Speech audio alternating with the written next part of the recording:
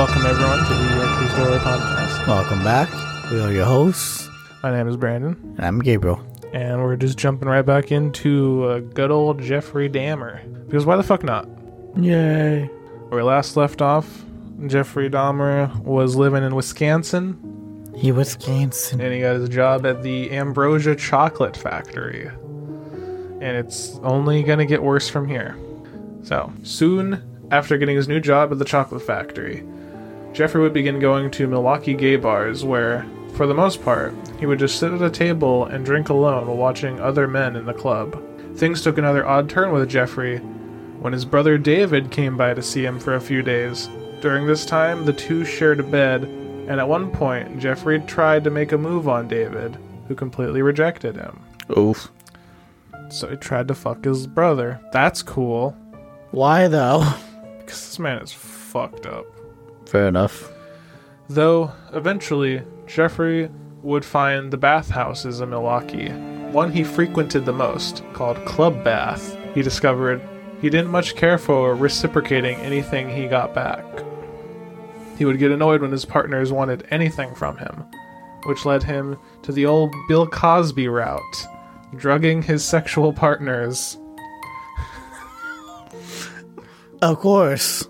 Jeffrey would go to his doctor, telling him he was having trouble with his overnight shifts at the chocolate factory, and he received many doses of the sleeping drug known as Halcyon. Oh shit. He would head out to the club bath with a pocket full of pills and place them into men's drinks he'd buy for them. Once the man was showing signs of the drug taking effect, he would take them back to a private room and assault them. Though it wasn't until he caused the man to overdose and fall into a coma, he was no longer allowed into Club Bath. So they probably had an inclination of knowing what he was doing. Yeah, they definitely did. I read that, for the most part, they knew, but they couldn't really do anything at the time because the cops are going to do nothing but fucking ruin everyone there if they call them. True. So they pretty much just had to wait until... You'd think they would have their own way of protecting their own patrons. I mean, I think they kind of did. It's just one of those things where it's like, it would be a bigger thing than they needed it to be if it was like, we think he's doing something, but we don't know. But once they know that he's doing something, they'd be like, okay, now you need to leave. Fuck. That sucks. Though this didn't stop him for long, as Jeffrey quickly found another hunting ground in Club 219. Almost at that 119. There he would again drug men he'd buy drinks for, this time taking them to the Ambassador Hotel to assault them instead of a private room in the club. Though he quickly learned that even though this wasn't enough for him, his next idea was to secure himself his own corpse. For days he checked on obituaries for that special someone. Ooh, gotta make it special. Where's my special corpse? When Tinder wasn't invented yet. So you have to find some other way. Obituaries. Ooh, she's still looking thick. And she died too, fresh. Oh, he died. Freshy. Fresh. Eventually finding 18-year-old boy, Jeffrey attended the boy's funeral and followed the procession, keeping an eye on where they were burying him. He then came back the next night to dig him up, but the ground was frozen solid. Jeffrey quickly abandoned the idea. That's a good thing. Oh my god. I know, just what a fucking dumbass. I was like, let me try this. Oh shit. I don't have the muscle to do this. Then in September of 1986, he would be arrested for masturbating in front of two 12-year-old boys. Though Jeffrey tried to write it off as one big misunderstanding. No. There is no misunderstanding on what the fuck he was doing. No, you don't say. He claimed he was having a few beers alone in the park when he needed to pee, and seeing as how he thought he was alone, decided a good idea to masturbate as well. The two kids were just in the wrong place at the wrong time. See, at that point you should have put it back in. But you didn't, did you? Just imagine that mindset, like, well, I gotta pee. There's no one here, so might as well just jerk off too. Like, who's gonna hear that and be like, oh yeah, no, I Every Tuesday, dude. Every Tuesday. Every Tuesday, I have that exact same problem. 5 p.m. Central Park. It's at one bench. I'm there pissing and then just taking advantage of the time. Because no one ever comes by that part at 5 p.m. No, of course not. Motherfucker. For this, Jeffrey was ordered to undergo counseling on top of a suspended 1-year sentence. Though he was reluctant to talk to his therapist for fear he may divulge more than he'd like, she was able to get enough out of him to say the following, quote, "There is no doubt at this time he is a schizoid personality disorder who may show marked paranoid tendencies," end quote.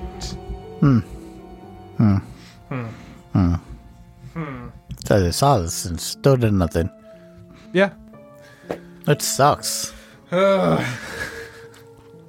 Every adult back then was fucking useless. Why is it every time a serial killer goes to like a psychiatrist or something, they never do anything, even though they all write down shit that's like completely obvious that there's something wrong with this person? Yeah. Like, hey, you should keep an eye on him. Oh yeah, we'll keep an eye on him, alright. Get out of here, you little kid. 5 years later. Oh, you mean he did what? Oh no, he was such a good boy. I don't know what happened. Says you were there when the therapist told him he was fucked up. Oh, wow. Oh yeah, I was wasted. I'll be real with you. I was wasted. Fucking hell. On September 15th, 1987, Jeffrey would be at Club 219, trying his hand again at drugging men inside. You'd think by now, it also would have become common knowledge that, hey, be careful about Dahmer. He loves to drug everyone. I guess word didn't spread that much. Or maybe it did and people just didn't care? Maybe. Maybe they didn't believe it. I don't know. Yeah. Maybe it's a rite of passage.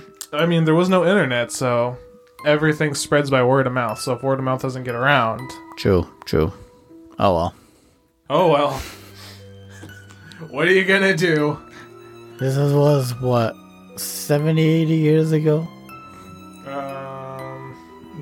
Maybe 90? No. It was like 40. 40, yeah. Yeah. There he would unfortunately meet Stephen Tuomi, I think. Tuomi. Stephen was drugged, and after taken back to the Ambassador Hotel where Jeffrey assaulted him, after which Jeffrey would beat him to death so hard Stephen's chest had caved in and Jeffrey's arms were covered in bruises. Jeffrey tried to claim he'd simply gone to bed after the sexual assault and woke up to him dead. But obviously that wasn't the case. Jeffrey would leave the hotel room to buy a large suitcase. He stuffed Stephen's body inside and hailed a cab back to his grandmother's. Once there, he put the suit in the basement and went to his room, leaving the body to rot for a week in his suitcase. Damn. Yeah. After that week, Jeffrey decided now it was the time to dispose of the evidence. He cut the body to pieces, removed the organs, and smashed the bones into pieces. The remains were left on the road for trash collection the next day. Though the body was never discovered, his cover was almost blown when her grandmother noticed a horrible smell coming from the basement. She called Lionel over to help find the source. The source of the smell in question was a rotting piece of human flesh Jeffrey had missed. Though he told his father it was from a dead animal, his father believed him, only remarking that Jeffrey should retire his animal dissection hobby at some point soon. Yeah, that's the most fucked up thing is, like, how many of his victims are left on the side of the road to be picked up by the trash. Yeah. It's so weird. About a month later, Jeffrey would find his next target outside of Club 219. 14-year-old James Doxator. I think that's how you pronounce it. That's when we get into the pedophiles. Yeah. James was approached by Jeffrey with an offer of $50 to come hang out with him, which he quickly took. By 4:00 a.m., James announced it was time for him to leave, and Jeffrey offered to make him an Irish coffee before he left.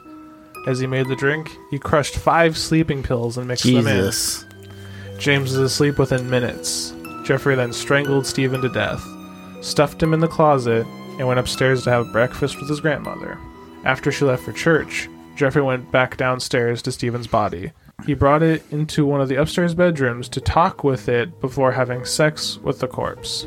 He kept Stephen's body in the basement with him for a week before his grandmother again complained of the smell. In the same way he disposed of the last body, he disposed of Stephen's, keeping the head to later bleach the skull and leaving the rest of the remains out for trash collection. Damn. Necrophilia. To the max. Yeah, oh my god. Cannibalism, necrophilia, pedophilia. What hasn't he done, basically? Be normal. Yeah. Only 4 days later, he would take another victim, 23-year-old Richard Guerrero? I think it's like Guerrero. By the way. Meeting him outside a bar, Jeffrey invited him back home where he would meet the exact same fate Stephen had. Once again, Jeffrey kept the victim's head and disposed of the other remains. This time he didn't bleach the skull, opting to let it rot in his room with him. Bad. Gross. This is 3 bodies now that have been picked up by trash collection, by the way. You think someone would have noticed something? I guess in Wisconsin, they don't really give a shit. Nope. For some reason, Jeffrey didn't murder his next victim, which is very odd. Good for that guy, I guess. Yeah, I guess sometimes that happens, though. They just don't always kill, because they don't want to. Sometimes you just can't finish. Jeffrey met 23-year-old Ronald Flowers Jr. at Club 219, drugged him, and brought him back home to assault him. But for whatever reason, Jeffrey decided to drag Ronald's unconscious body out to a field afterwards. Ronald would report to the police that they found they could not prove the accusation and didn't charge Jeffrey. Though the police investigation was too much for his grandmother to handle, and she kicked Jeffrey out of her home. Fuck. In the hell. Yeah! Fun times. Fun times is all I have to say. Not even a day into his new apartment, Jeffrey was out looking for his next victim.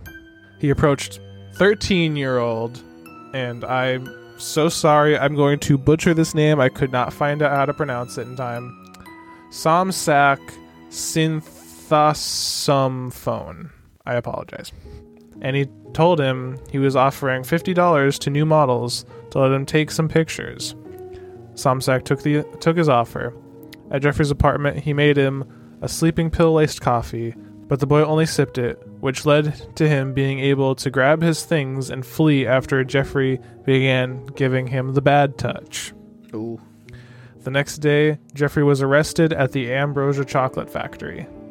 As Jeffrey waited to make bail, the police searched his apartment. Unfortunately, they were unable to find the skull of Richard Guerrero and only found his camera, the pictures of Somsak he'd taken, and the sleeping pills. After he made bail, he left his apartment and went back to his grandmother's after promising to clean up his act. Though immediately after moving back in, he obtained another refill of Halcyon and was back on the streets looking for his next victim. Oh, fucking course. Yeah, I love how this doctor has to know he was arrested and like he's got like this shit going on. He's just like, oh, you need more sleeping pills? There you go. Yeah. There you go.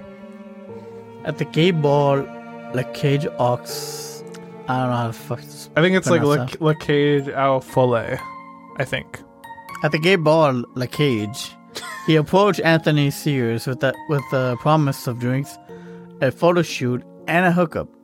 All in one, damn. All in one, baby. Once at his place, he laced another drink with Halcyon and waited till Anthony was unconscious before strangling him to death. The next morning was Easter Sunday, which gave Jeffrey even more time with the body while his grandmother attended an extended service.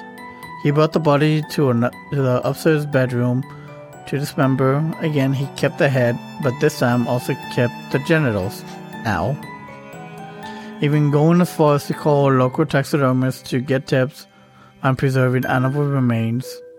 He was told that acetone would do the trick, so on with the 10-gallon bucket brought from Ace Hardware, he filled it up with acetone and water and preserved the head and genitalia in it. After he removed them from the bucket, he applied makeup to both parts to help him better masturbate them too.